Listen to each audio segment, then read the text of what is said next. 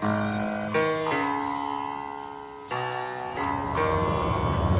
the right club. Be the right club today. Yes! Johnny, that's better than most. How about in? That is better than most. Better than most!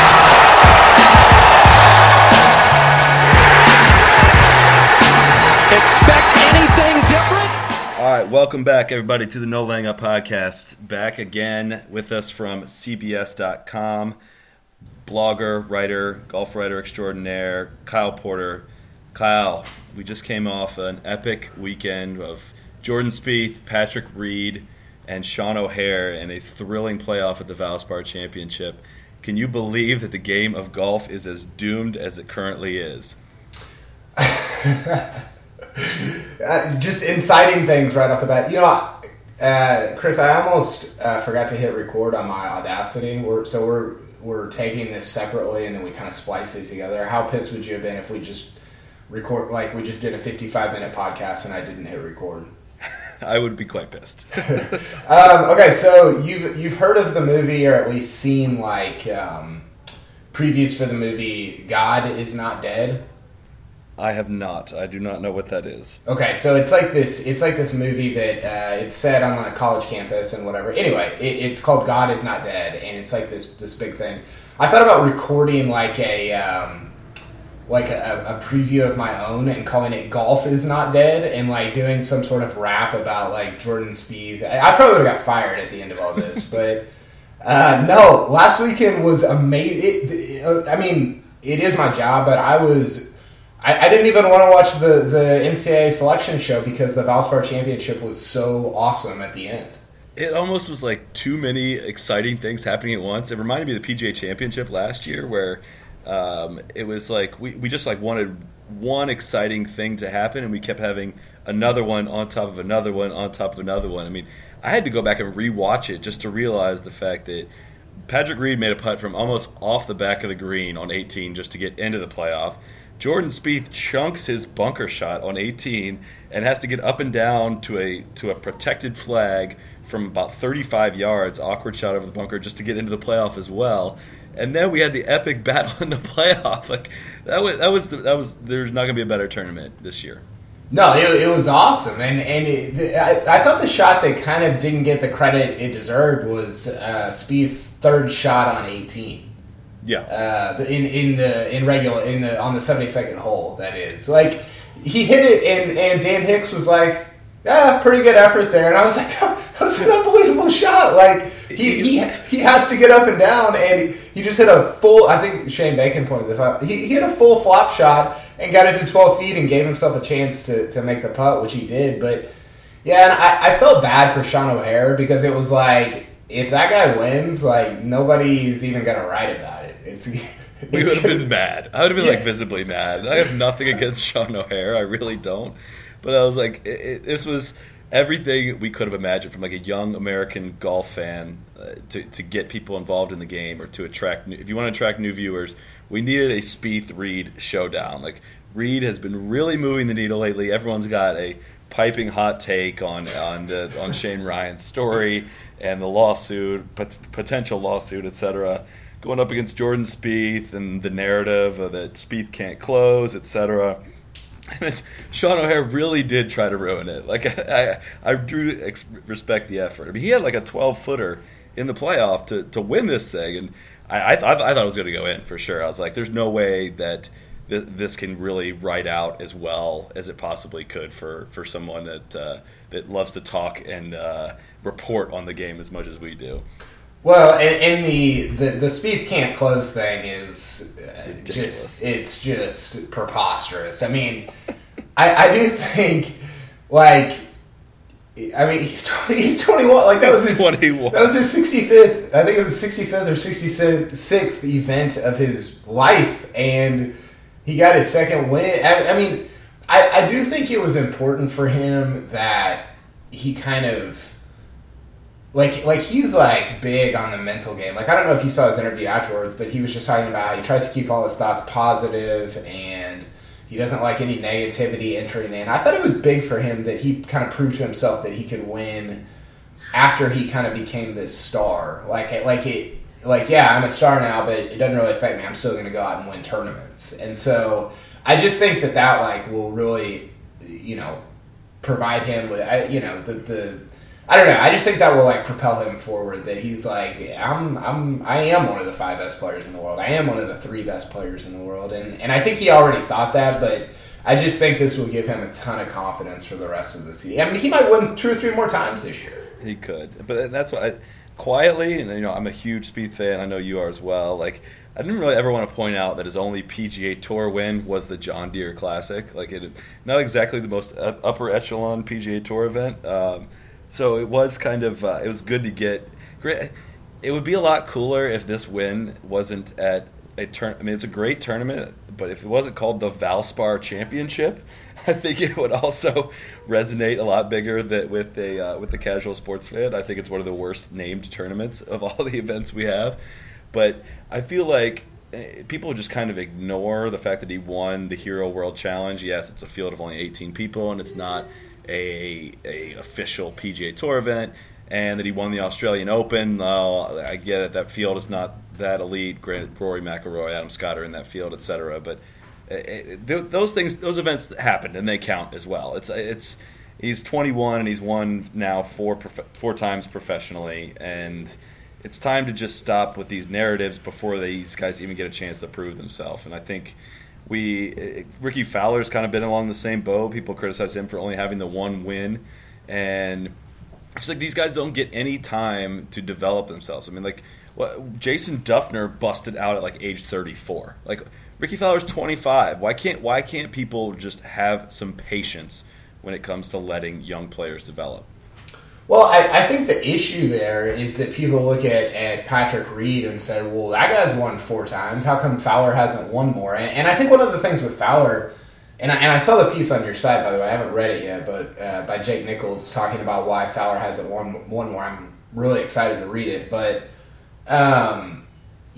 Fowler, like, he kind of has pieced together this Phil Mickelson or Tiger Woods like schedule where he only kind of plays the big time events. And that's not to say that that's not to take away from what the events that Patrick Reed won, but he won the Wyndham, and he won, what was the other one he won before Cadillac?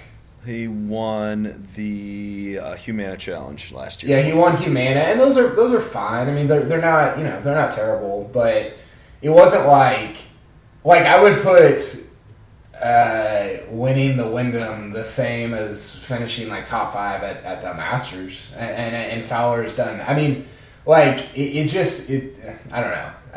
I understand why people do it. Like, yes, Patrick Reed has won 4 times, and Ricky Fowler has only won once, but you have to kind of take a look at the bigger picture there. And that's what the piece does. And for those of you who haven't read it yet, Jake Nichols, he's recently been added to the team at No Laying Up. He's got his own website where he runs these incredible statistical models and really analyzes the stories behind the narratives. And I always harp on narratives. I can't stand when people just try to make something fit into what they are trying to present it as. And Jake takes a fresh approach, and he gets an idea in mind and then gets the statistics behind it. And what this article showed was that it just so happens that Ricky's best performances have come in the biggest events and in the strongest fields, and he's gone up against some of the biggest outliers. So it's showing that on average, yes, he probably should have won 2 to 3 events. Like, if he would have played better at a Humana or a smaller event like that, he probably would have won it. But his best performances have been wasted on the Open Championship last year, PGA Championship last year, the Memorial in 2010, etc. And so I agree with what you're saying, Kyle, that it's probably as difficult to finish top 5 in the Masters as it is to win the Humana. However, and I agree, I wouldn't, if I was a tour player, every single person on the planet would rather have the win. They would rather take the win, get the 2-year exemption, and have the PGA Tour victory on their resume than just finishing top 5. I get that. The point I'm trying to make is that just because someone doesn't have the wins doesn't mean they don't have the game. Yeah, I agree, and I love that you pointed that out about the world golf rankings in terms of like, hey, this is like an actual indicator of, how many people has this person beaten in big tournaments, like where over a period of time. Like if you use it to judge that, and we don't need to get into world golf rankings, but if you use it to judge that, then by the way, the other day I was talking to somebody and for whatever reason, the number 16 player in the world was casually referenced. I don't even know why. Like, somebody just said the number 16 player in the world. And I was like, I wonder if that's... I was like, who is number 16 right now? Is it Matsuyama? And then I was like, no, I think it might be Kuchar. And somebody looked it up, and it was Matsuyama. I was just like, I probably shouldn't know, like, who the... No. Like to the...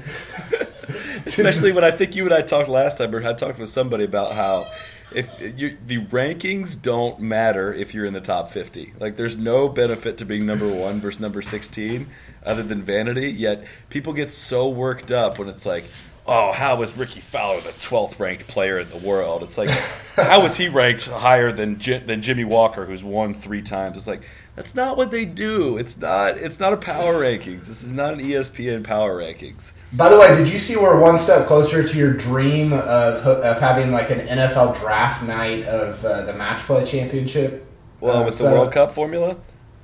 Well, no, there's going to be a blind draw for the pools. Oh, I did not know that. I knew that they were doing the World Cup formula for the round robin, but I didn't know it was going to be a blind draw for it. I figured they'd still seed it. No, they're not. Well, they're seeding the top. So the top 16 guys get their own pool, and then everything else after that is a blind draw. So we could potentially get like a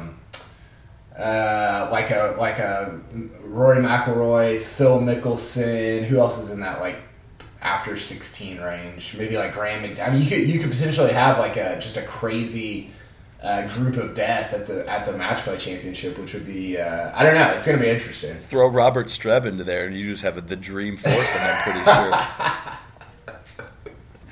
No, I think we've talked about this in the pod before. We have a piece on our site too that talks about how awesome it would be if these guys did like a draft of some kind, and basically you could go in order of seeds, and you could either pass your pick or pass your placement in the bracket.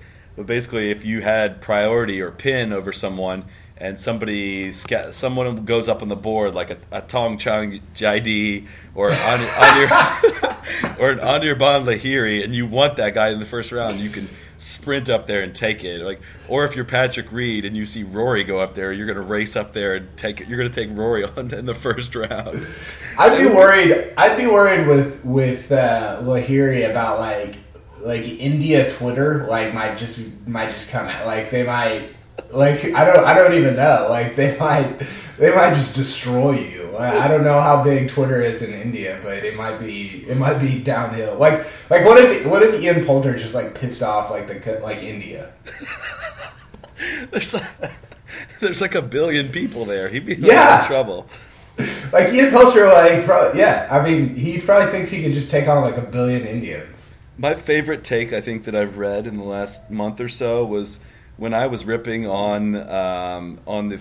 I've been on my soapbox lately talking about the official world golf rankings and how the Europeans this time of year kind of manipulate them, and how they get into the official, the WGC, and they work their way into the Masters by dominating the Asian Tour and the European Tour.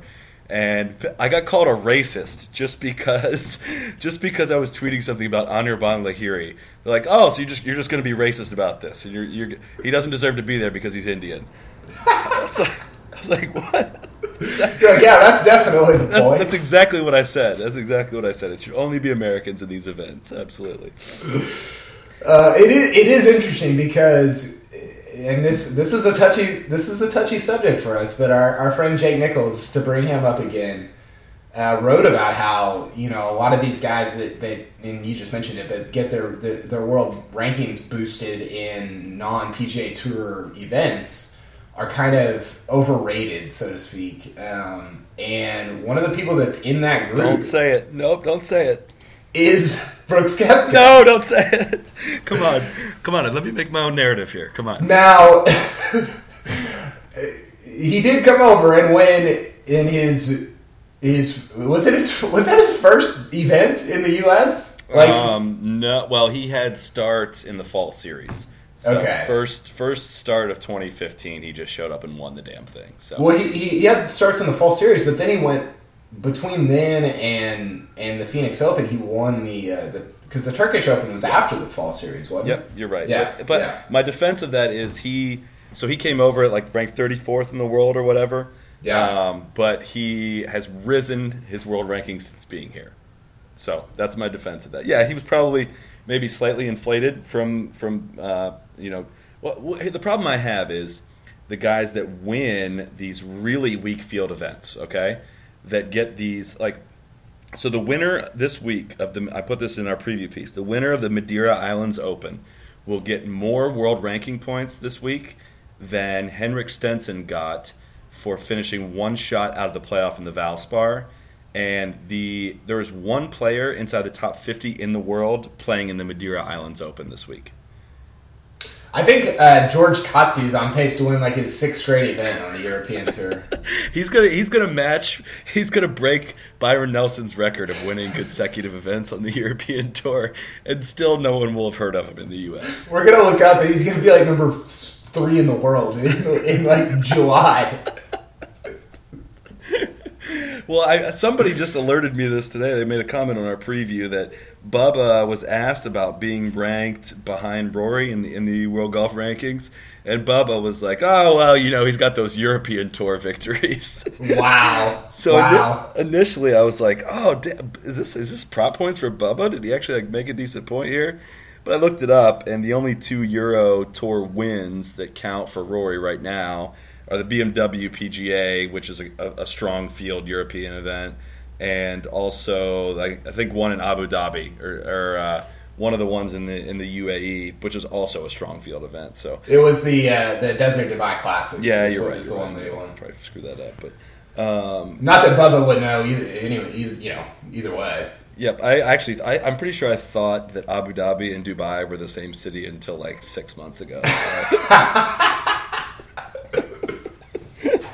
But just to clarify, my beef is with these small European Tour events that, Brendan Grace has won like 6 of these things, and it gets brought up that like only guys under age 26 with this many wins are Rory, so-and-so, and Brendan Grace. I'm like, no, that's not the same thing. Like, yes, there are legitimate European Tour events, but man, there are some tough ones this time of year.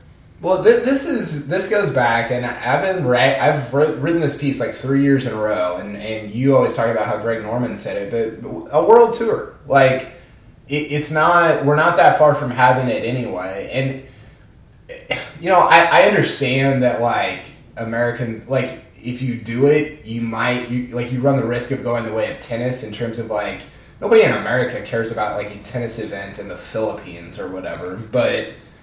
It just, I don't know, like, I think it would be so fun, and I love, golf at different, middle of the night, wake up to, whatever, like, I don't know, it just seems like, I mean, this would be like killing an ant with a, AK-47, but it seems like that would be a solution to this, maybe you're the only one that cares about this issue, but like this issue of people getting too many world rankings points.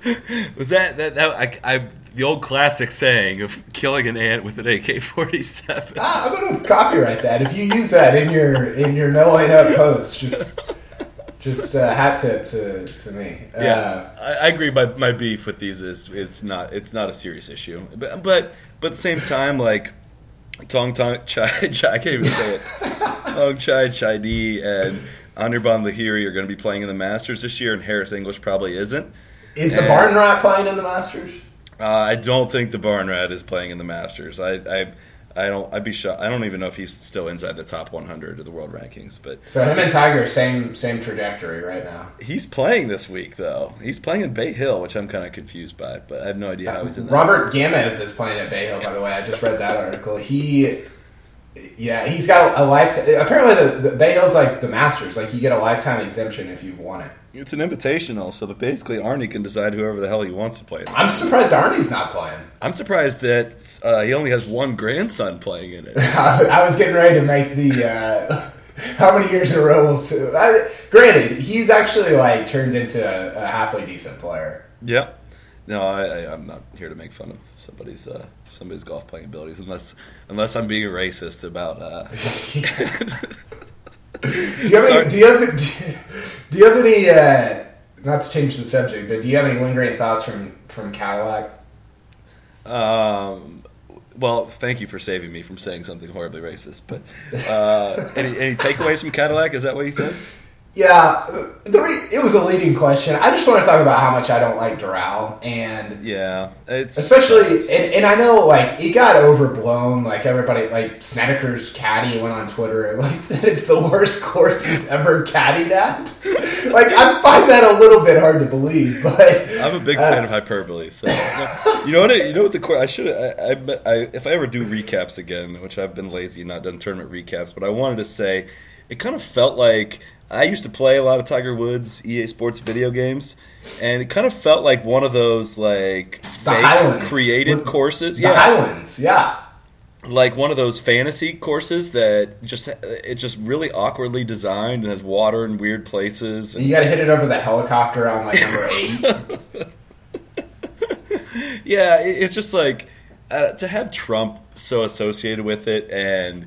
Hearing all these players, I thought the complaints were very subtle about it, and just like Trump just completely brushing it off. It's like, the players love it. It's phenomenal. It's like you can't have a guy that's the face of it that people are like that afraid to like stand up to and like challenge and you know, I don't know. At some point, these World Golf Championships need to be World Golf Championships. And not just played in Miami, Florida every year. Like this is not a World Golf Championship. All it is a money grab. These guys come from all over the world that aren't used to playing this style of golf, and they get ejected. I mean, the bottom half of the leaderboard I made the point it was all guys that don't play on the PGA Tour. Like this is just a PGA Tour event that just slaps this title in the front of it, and some guys come from overseas to, with an open bag of money with. Just a knapsack for Trump to dump the money in, and then they go back home. A knapsack to yeah. I have so many thoughts right now, but let's start with our friend from Japan, Hiroyuki.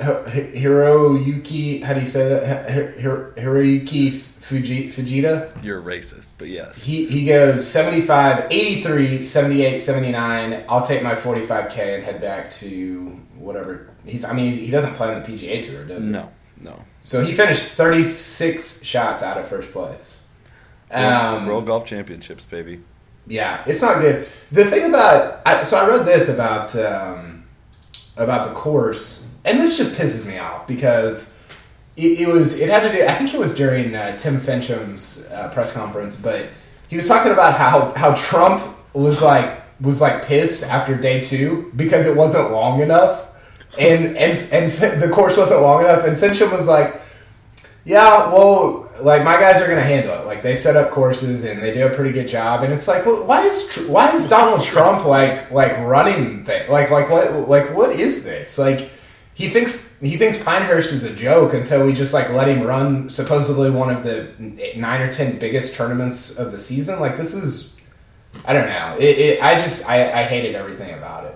It's just so contrived. Like I don't know. You would think putting all the best golfers on a course at the same time would make for a great tournament, but I don't know what it is about those events that just lacks any character. Like that should not be a worse tournament than the Valspar. And granted, we were pretty lucky with the players we ended up with the Valspar, but like, I don't know. It's just not something missing. I don't really know how to solve it other than the fact that I would love if these actual world events were played around the world. I mean, but at the same time, like they have the event in China every year, and no one really shows up for that. And So Bubba finally gets to win one of them, basically. And Ian Poulter even won that one. So that's obviously my least favorite of the WGCs. But I don't know. Something's missing. I don't have the quick fix. I usually have a half-baked idea, but I don't have one. The random great Twitter or tweet of the last month was Ian Poulter talking trash about the 44K he earned at Valspar to the. I mean, you commented on it, but it was just like, what? I don't even know why is he why is he still on Twitter? I don't get it, man. I really don't get it. He literally he'll just. I don't know. Somebody will compliment him, and he'll do the manual retweet and public response that no one has any business reading. No one cares. Somebody gave him some tip on a Ferrari, so he retweets it with a public comment to his 1.8 million followers. Oh, send me your info, I'll respond. Why do 1.8 million people need to see that at all? Why can't you just respond to the guy that's trying to help you out with something? Yeah, it's not good. People wonder why I hate him. And you want to know why I'm a big Brooks Koepka fan? He won the Turkish Open, and he won in Phoenix. Who are the two people he beat in that? You know the answer to this. It was Ian Poulter and it was Bubba Watson. So when people wonder why I wear Brooks Koepka pajamas, that's why. I still can't get over the eagle he made on the back nine at that Turkish Open. I think it was on number 11 or number 12. He just murdered a 3-wood from out of the fairway and hit a putt. I mean, he just. It was to 8 feet. It was nothing. It felt like a routine birdie on a short par 3. Yeah, exactly. We G-chat about this way too much, but he just walks around he's yeah, I'm supposed to be one of the 20 best players in the world. Let's where are we playing this week? He looks incredibly prepared for this. He hasn't played great since he won in Phoenix, but he's shown let's see, he shot 78 first round of the Honda, then followed it with 64. He got out to the early lead at the Farmers, and then he had a 5-putt that kind of unwound him a little bit. But he's shown that it definitely was not a fluke. It's not a fluke, his rise. I may have gotten a little bit excited thinking that he could kind of be, I think I even wrote this, more talented and maybe better than Spieth, which I know there's a delete function in WordPress that I could probably erase that if I wanted to. But so I may have got a little ahead of myself, but he really does have the dominant skill of length. And when his driver is on, kind of the same way when Rory's driver's on and Bubba's driver's on, I think he can dominate a certain style of course that is, pretty similar to those guys, the types of courses that those guys dominate. But I'll bet that he wins another tournament in 2015. So I have somebody, sources, hashtag sources here. Somebody who is pretty close to all these kind of young guys, and I asked him to kind of rank the young Americans and who's the best one, and he's like, you're not gonna. He goes, you won't believe me on this, and this is somebody who's been around him, watched him play, been out there, or whatever. Mm-hmm. He said that Koepka is better than Spieth. He didn't even really he didn't hesitate. He was just Koepka's he's a better golfer than Spieth. I still don't really get why Spieth is as good as he is. I've tried to look into it, and it's just that he's incredibly well-rounded. And this year, he's actually struck the ball. I don't have the numbers in front of me. I think he struck the ball a lot better than he did last year statistically. Because last year, his ball striking last year he was only around maybe 60th in strokes gained tee to green last year. And maybe I should probably just look this up so I'm not spouting bullshit. But he was not elite in either putting or ball striking, and he wasn't that, he wasn't like a Kuchar. I'm really good at both these things, even though they're not a special skill. And that's why I think you and I had the conversation once that we think that that Koepka has this special ball striking skill, and he also happens to be a really good putter. That he has maybe more talent than Spieth. Whether or not he realizes that or not is the question. But yeah, I just pulled up the stat page for Spieth, and I'm actually dead wrong. So I might be. He was 38th in tee to green strokes gained last year and 20th in putting. So maybe I'm just completely off base on this one. Well, no, I see where it feels like Koepka is sort of like a middle class man's Rory. Like he hits. I like that. Well, not a poor man's. We're not saying poor man's. No, the poor man's Rory is that kid that on the that played the Puerto Rico Open that's hitting it like he's averaging like 350 off the tee right now. Did you see this? Brandon Heggie, that guy? Yes. I love this guy. He's averaging 350 off it. Look it up. Look up the driving distance leaders right now.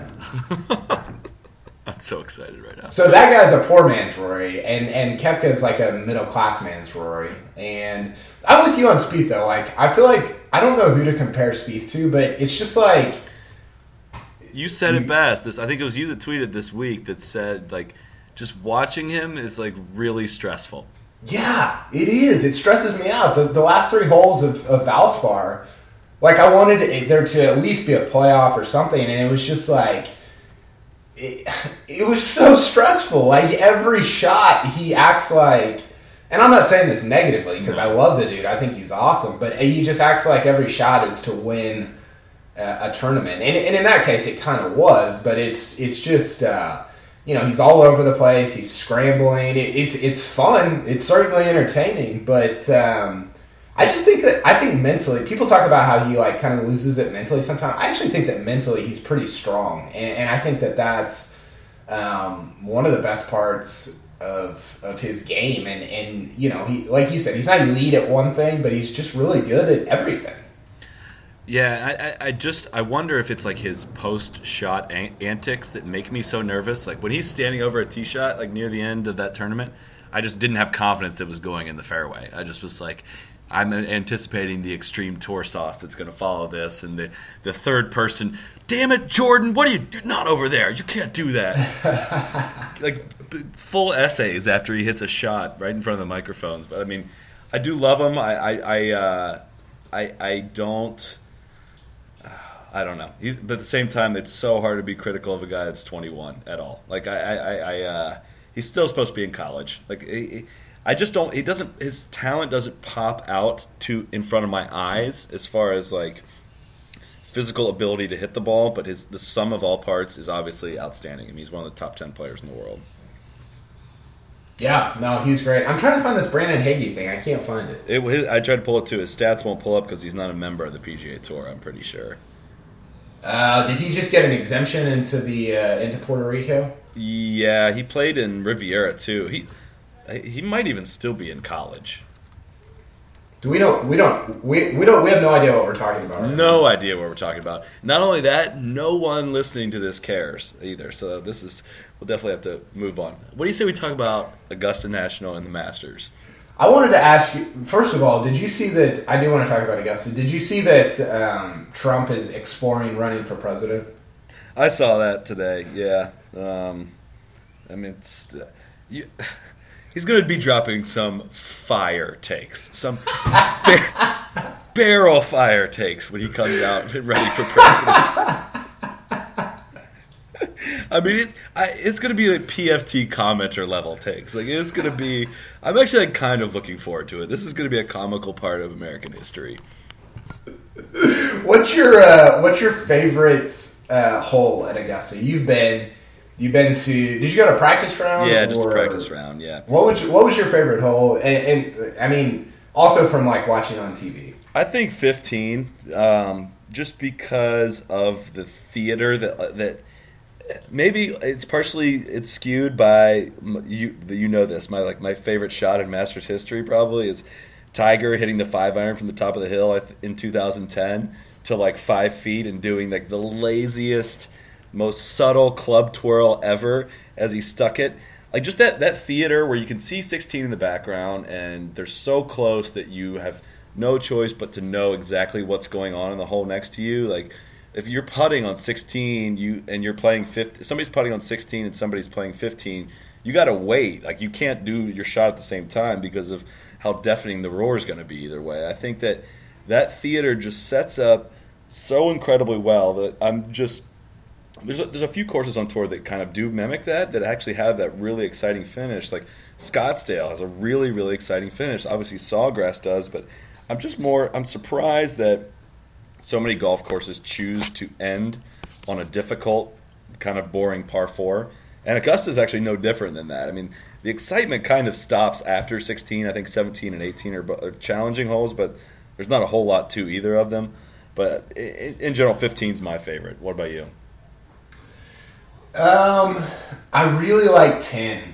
Like I think 10 is just so fun and really underrated. People like watching it on TV, you can't really tell like what the shots are. I mean, you can kind of see that it goes left and you have to turn your ball over and whatever, but just and I think you and Ashley may have talked about this, just how steep downhill that hole goes. It's just, I don't know, it's crazy. But I mean, I'm also very partial to 16. I've sat there for, growing up. I went 5 or 6 times, and I sat there every year. And it's so fun because you can see people coming into 15, which is awesome. Like you can see you can see Tiger up on top of the hill, and then you can just tell by how the crowd reacts, like whether how close his second shot was into the green, and then him marching down with the club twirl and all that stuff. But yeah, so I'm 10 and 16 are probably both in the running for me. Well, so what I love about them, and it sounds weird to say, but like playing them on the video game, honestly, the Masters part, the Augusta National part of the video game can teach you so much about the course because they nail so many details. No, I'm not trying to say this actually mimics playing the actual course at those green speeds, etc. But you just know that with certain pin positions, some of these holes are phenomenal. Like at 16, the Sunday pin position, all you have to do is hit a good shot to catch that slope, and you are in a great birdie position. However, it's not easy to hit that, and if you miss, you have taken yourself out of birdie. Like if you don't catch the slope, and if you end up right of the hill on 16, or if you end up in the bunker or in the water, obviously, you've ruined your chance at birdie. But all you got to do is hit a good shot. It's going to take that slope and get close to the pin. But it's a litmus test of your stones come 16 on Sunday. It's like not that difficult to hit an 8-iron and catch that slope, but it's a true incredible test of your nerves. Yeah, it really is. By the way, I've been consumed for the last 5 minutes by finding these Brandon Hagee stats. Like I'm not even paying attention to what you're saying. We're talking about the Masters, the biggest tournament on the planet, and you're searching for stats for some guy that's not even on the PGA Tour. The Puerto Rico Open, Brandon Hagee, his average driving distance, 323 in round 1, 299 in round 2, 327 in round 3, and 318 in round 4. That's absurd. What's your favorite Brandon Hagee shot in history? Has he hit a shot in like a real PGA Tour event? I don't even know. He played the Northern Trust this year. I think he did pretty well too. Yeah, you're right. How dare you? How dare you say Puerto Rico is not a real PGA Tour? I'm back. Okay. I was gone for a while. Let's talk about Lee Westwood at Augusta. Yeah, that's what I was actually going to bring up next. I tweeted some stats today that there's 6 guys on the PGA Tour that are top 30 in both ball striking, tee to green strokes gained, and in putting. One of them is Lee Westwood. And, by the way, Lee Westwood's finished top 11 in each of the last 5 Masters, including a runner-up finish, and I think top 7 in 4 of the 5. And he's 65-1 right now. I mean, I think he's been quiet. He has no top 10s this year. He has top 25s in every event he's played. But I'm confused as to why he has like the same odds as Hunter Mahan right now. Hunter Mahan was like 18 over at Doral, by the way. What happened to that guy? But yeah, go ahead. It's been all downhill since the awkward incident at the what tournament was that at? When his wife came on the green and like the Barclays when he won, yeah. That was so weird. I will never forget that. It was bizarre. No, Lee. So I do a lot of every year around the Masters. Every year, this is my 3rd year. The last 2 years around the Masters, I get a lot of like people want to do like radio stuff, like they want to have me on talk about the map, and that's not like a brag. Like most of these are like morning zoo, like people who are like literally don't know any other golfers besides Tiger. But I always bring up Lee Westwood because it's my favorite. And I looked at it this year. Probably my favorite stat so far this year about the Masters. In the last 5 Masters, the best accumulated score over the last 5 years is Lee Westwood at 30 under. The second best is Adam Scott at 25 under. And there's only been like 7 guys that have made the cut each of the last 5 years. Like, he should have won a Masters by now. He should have. I think the counter argument to the stat I brought up of him finishing top 11 every year is like, to win the Masters, you don't necessarily have to be super consistent. You have to have an ability to take your game to the next level. Wow, that's probably the worst cliche you could possibly imagine, but like, it's Bubba has the ability to go run away with the thing, or I think just taking it one hole at a time. Yeah, take it one hole at a time, one shot at a time. Putting is really important there too. Bubba won it in 2012, then finished 50th in 2013, and then won it pretty easily last year. Like, you have to be able to dominate the course in a certain way, and like Adam Scott finished 15th or something the year before he won it. So it's not like just finishing top 10 every year. Westwood's never really been that close to winning it, and it's, I don't know. He's obviously still a long shot to win it. I just thought 65-1. That doesn't make a lot of sense. Brant Snedeker's 28-1. Like, you can tell me that Brant Snedeker has double the chance that Lee Westwood has to win the Masters. Well, it's interesting because Bubba is a guy. I mean, I think he only has like 4 or 5 top 10s ever in majors. And seriously, like he's like 2 at Augusta and like 1 or 2 at like the U.S. Like, he might as well just not even play the British anymore. Well, yeah, if there's water on the club face, bro, then we know exactly how that's going to turn out. But yeah, by the way, speaking of odds, how about Adam Scott at 18-1 this week at Bay Hill? That's interesting. He should have won it last year. He shot 76 in the final round, didn't he? Yeah, he did. He did shoot 70. He shot 62 in the first round, 76 in the final round. But Henrik Stenson's 9-1 and Adam Scott's 18. I didn't understand that. I think he kind of he struggled a little bit with the putter the second half of the Doral, didn't he? Or am I thinking of somebody different? No, he was like 12th in strokes gained putting that week. Okay. And maybe he was first in the first 2 days and like 30th in the second 2. But okay, yeah, maybe. Yeah, on the Masters, I'm in on Lee Westwood. I feel bad. Like, I want him to win a major. Like he's getting, how old is he? Like 40. 42, 41. I mean, he's like Tiger's age, isn't he? Yeah, he's a little older than Tiger, I think. Yeah, but I mean, the problem is he hasn't really been. I don't know. He hasn't been in the mix really in the last like year and a half. I feel like he used to be. What was it? He almost won the year Mickelson won the British. That was like really the last time I felt like we saw him in a big event come anywhere close.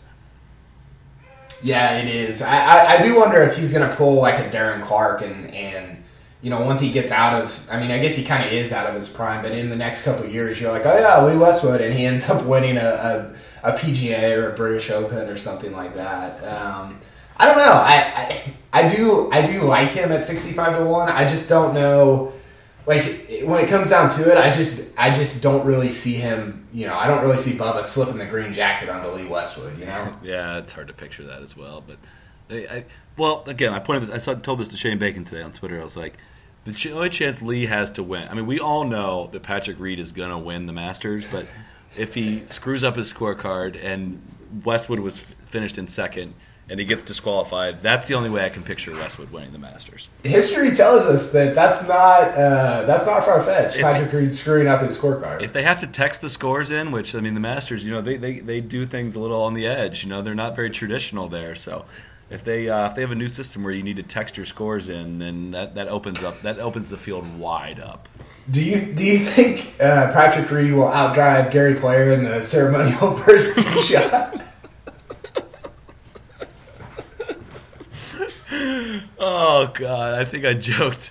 I made a joke about him being in that group, and then talking trash to Nicholas, just being like, "Hey Jack, did you know there used to be a fruit nursery out here?" Jack's like, "What? Where?" Yeah, in between my drive and yours, old man. I forgot who said this, and I wish I remembered. Because I want to get, it might have, I don't know who it was. I want to give him credit, but somebody said, maybe you said it. Somebody said that Patrick Reed's going to win, and then put the green jacket on himself. It was me, yeah. I'm honestly maybe like Patrick Reed could retire tomorrow, and I'd be probably 24 to 36 months away from fully running that joke into the ground. Like, I could keep going with this one for as long as Twitter will physically allow me to keep tweeting about it. I can't wait. I don't know what he did. Did he make the cut last year at Augusta? I don't know the answer to that. But he's going to win the Masters. He's going to win the Masters. I've already planned a vacation with my winnings from him winning the Masters. It's just a matter of time. I can't wait. It's gonna be incredible. By the way, in all seriousness, what is your dream final? So, like at the PGA last year, we got actually who did play with Rory in that final group? Was it Weisberger? Yeah, it was Weisberger. So those two aside, we got a great ending. But who's your dream final four? So final two pairings on Sunday at Augusta this year. For financial reasons, I'd like to see Reed and Rory and have Reed win it. Actually, if that's the case, if for financial reasons, I'd rather it be Reed and Derek Ernst going head to head. For putting my fanhood or my wallet aside, I don't know. I'd like to see. It's a tough question. Because there's a lot of people I'd love to see win it. I'd love to see Rory with a chance at the Rory Slam.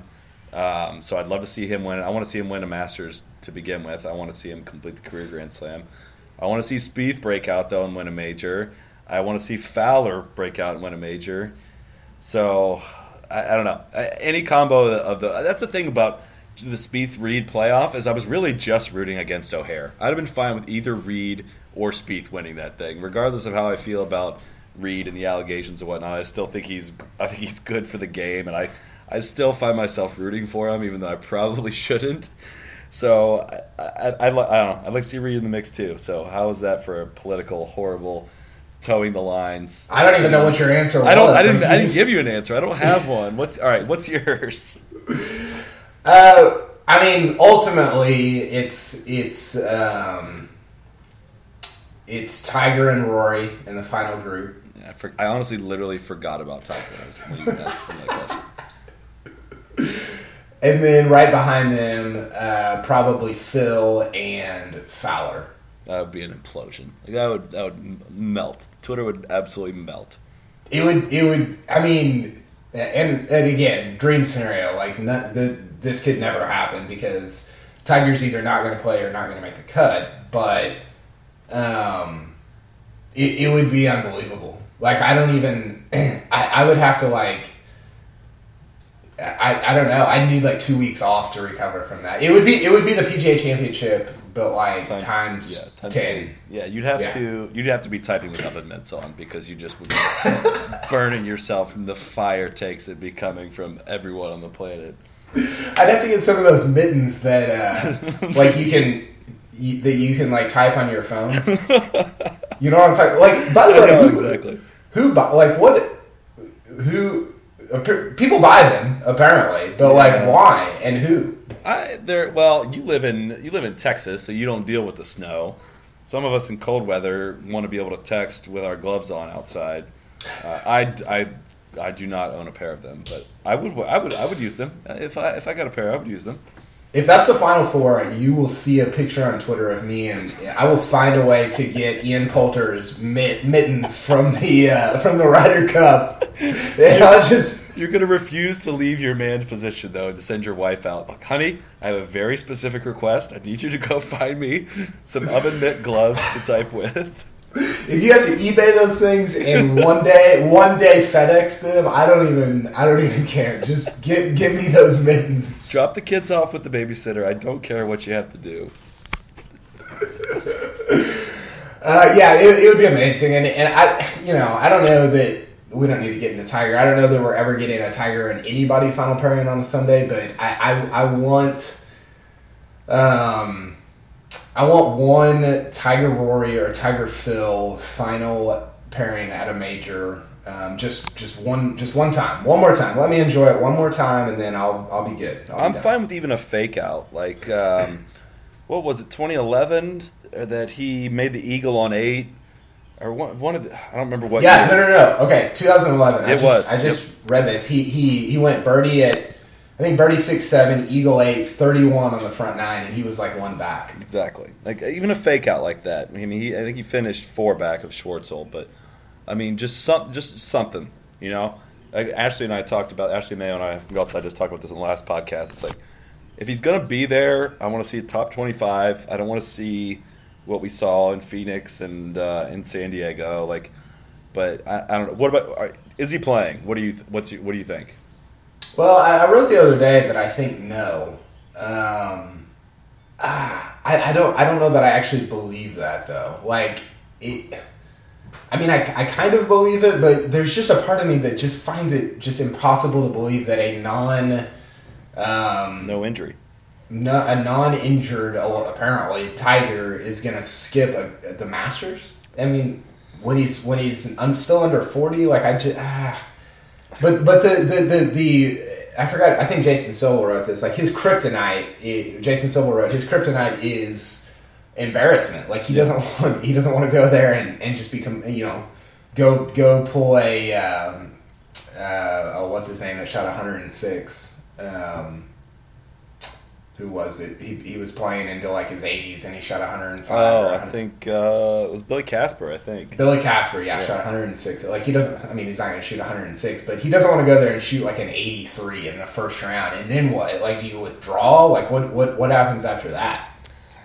Yeah, I mean, honestly, Ash and I talked about this as well, that, you get kind of sick of the Tiger takes, but the will he play in the Masters thing is actually really fascinating to me, because I'm pretty much back and forth on it day by day. Like, I can't picture his game being ready. I think he knows that, but can you just skip a major when you're not injured? I mean, I personally don't think his back was nearly as hurt as enough to withdraw in San Diego. I mean, and that's kind of a tough thing to accuse somebody of kind of faking that injury. But I mean, what's that?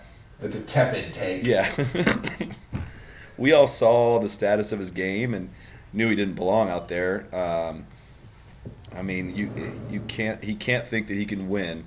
The quiet part, his chipping was so bad. But did you notice how many times he had to chip because he was missing greens? Like, he wasn't striking it well either. He wasn't close. Yeah, so it's 2-way misses, Johnny. He's got a 5-way miss going right now. It was weird because watching him at the Hero World Challenge, I threw the sponsor in there in December. His swing looked good, and so after that, me and our buddy Adam Sarson were like, we actually both picked Tiger to win the Masters. Sarson's sticking to it too.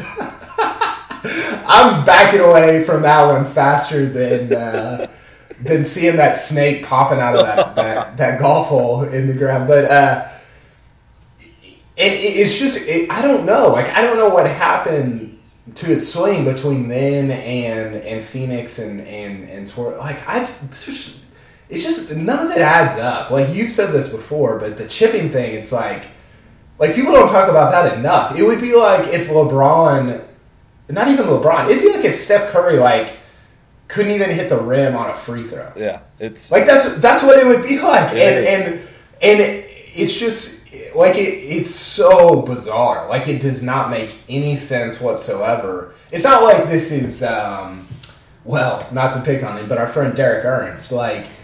It's not like Derek Ernst forgot how to chip. Like that, I would. By the way, is he getting in? He's not getting in the Masters. No. Well, he almost did.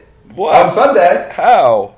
Well, if he would have won Valspar. Oh, yeah. He finished 24th. He was not that close to winning the Valspar. He ended up 20. Oh, man, I didn't know that. I just knew that he. Oh, gosh. Poor Derek Ernst. No, you made the joke last year. It was my favorite tweet of the Masters was, what did Craig Stadler and Derek Ernst have in common? They're both playing their last Masters.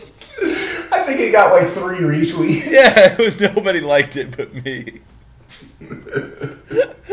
Oh, we're bad people. God, we're bad. But yeah, it's not like Derek Ernst is forgetting how to chip. It's Tiger Woods. Like it's just it's crazy. It just amazed me how disinterested he seemed. I mean, in Phoenix when he just hit a wayward drive and he just looked down and started walking, like it didn't even. I don't know. It didn't even look like he cared. And then he's back at Lindsay's ski event without a tooth like the next week. Like I don't know. Something's really. What about this? What if he like breaks up with Lindsay like next week, and then he just rolls down Magnolia Lane with like 3 women, and like sorry, I'm not sorry. Yeah, he's like, I don't even care. Like brings him to the press conference. Billy Payne's like, who are they? Like do they have Billy Payne's having a coronary. Like how and then he goes out and shoots like 64 in the first round. That talk about the takes. Like those takes would be unbelievable. I mean, again, I don't know what I'm rooting for whether or not he plays in the Masters. I mean, a part of me thinks no. I mean, I'd rather just have this be the Rory show and just let's do this. I'm ready for it though, man. 3 weeks away. 3 weeks away. I'm fired up. I can't wait. Are we getting our picks in right now, or are we going to do something else? No, I'm Patrick Reed. Patrick Ween's going to win the Masters. I'm sick. I forgot. It already happened. Yeah, it's already happened. He's going to show up and he's going to pull a Shooter McGavin. My jacket size is a 44 long, and my right arm's a little bit longer than my left. That's what's going to happen.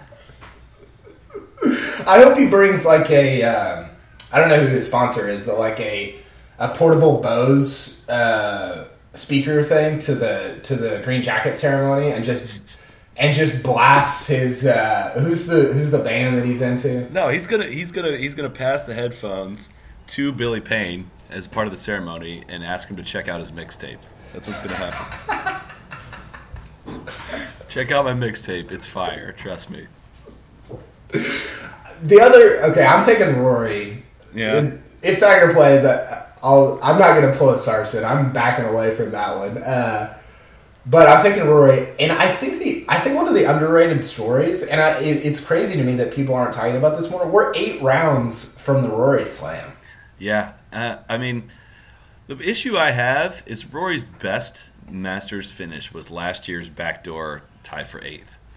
Like, yeah, he was close, in 2011 when he had the 3-shot lead going in the final round, but he obviously had that meltdown. But, like, Rory hadn't really been there back 9 Masters with the pressure on him. And, well, the one time it was on him, it was a complete meltdown. And I know he's learned a lot from that, and his game has come a long way from that. But we saw it a little bit with Spieth last year. No back 9 birdies, I don't think. It just that it takes a little bit of extra stone that back 9. I mean, I don't know. I'm not fully confident in Rory at Augusta yet, and I'm maybe a little bit skewed by his results these first 2 tournaments, which haven't been stellar. He had a good run near the end of Doral to make it respectable, but miscut at the Honda and not really be competitive at Doral. This is his last rep that he's getting before Augusta. I don't know. I'd like to see a little bit more. And the fact that he said out loud, "I can't hit the ball right to left right now." If he's acknowledging that mentally, that just doesn't leave me with a good feeling. Yeah, that was a little weird. I mean, the argument there is that since 2011, I don't know what he did in 2012, but then 2013 was just a bad year. 2014 started off bad until he the takes are still piping, but until he broke up with Wozniacki, and then he won the BMW PGA and obviously turned it on. So I think this is a different Rory than we've seen in the past at Augusta, maybe. Yeah, I agree. I don't know. I mean, it's hard for me to imagine him not being at least in the conversation going to the weekend.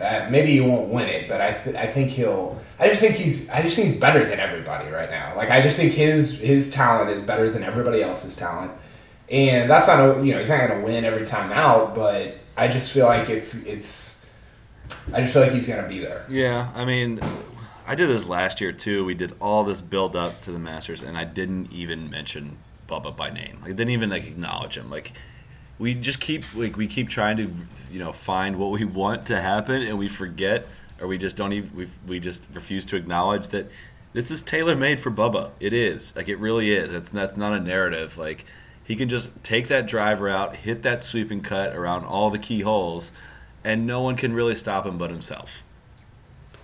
Where do you land on the what he was trying to do on 13 last year?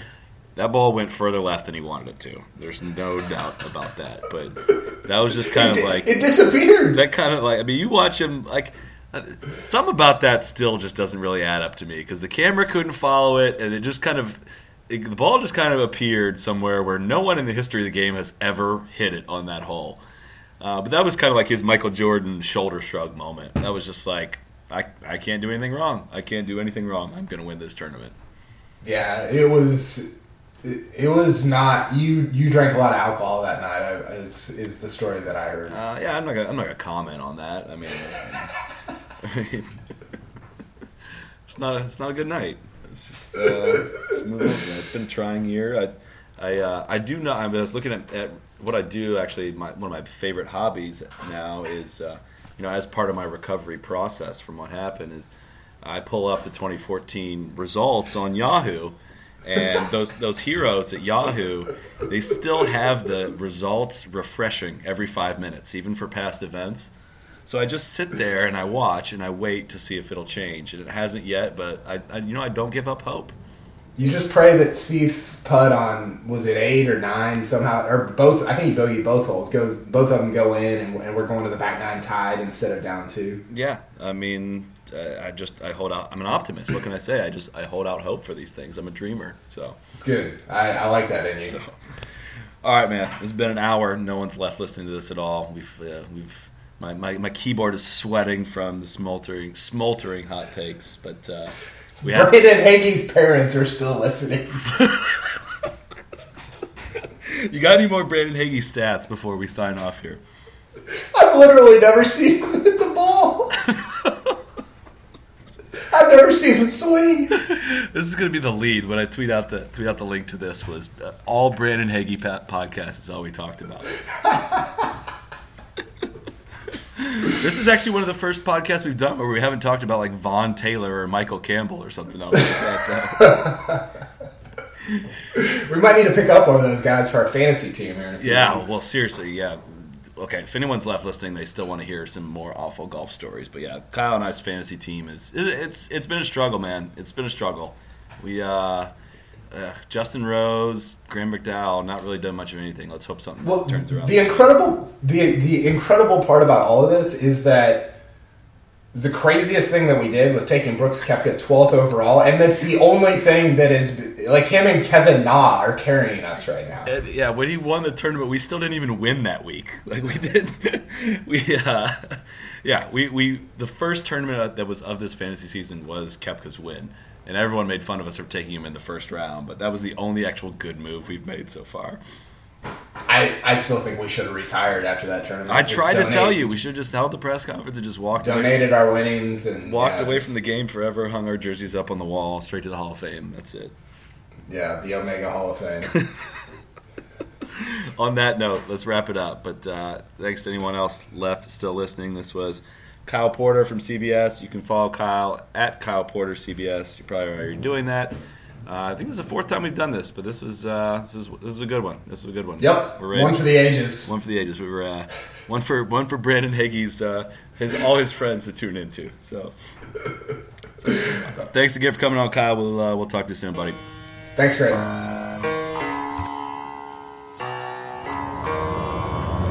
Be the right club. Be the right club today. Yes! Johnny, that's better than most. How about in? That is better than most. Better than most!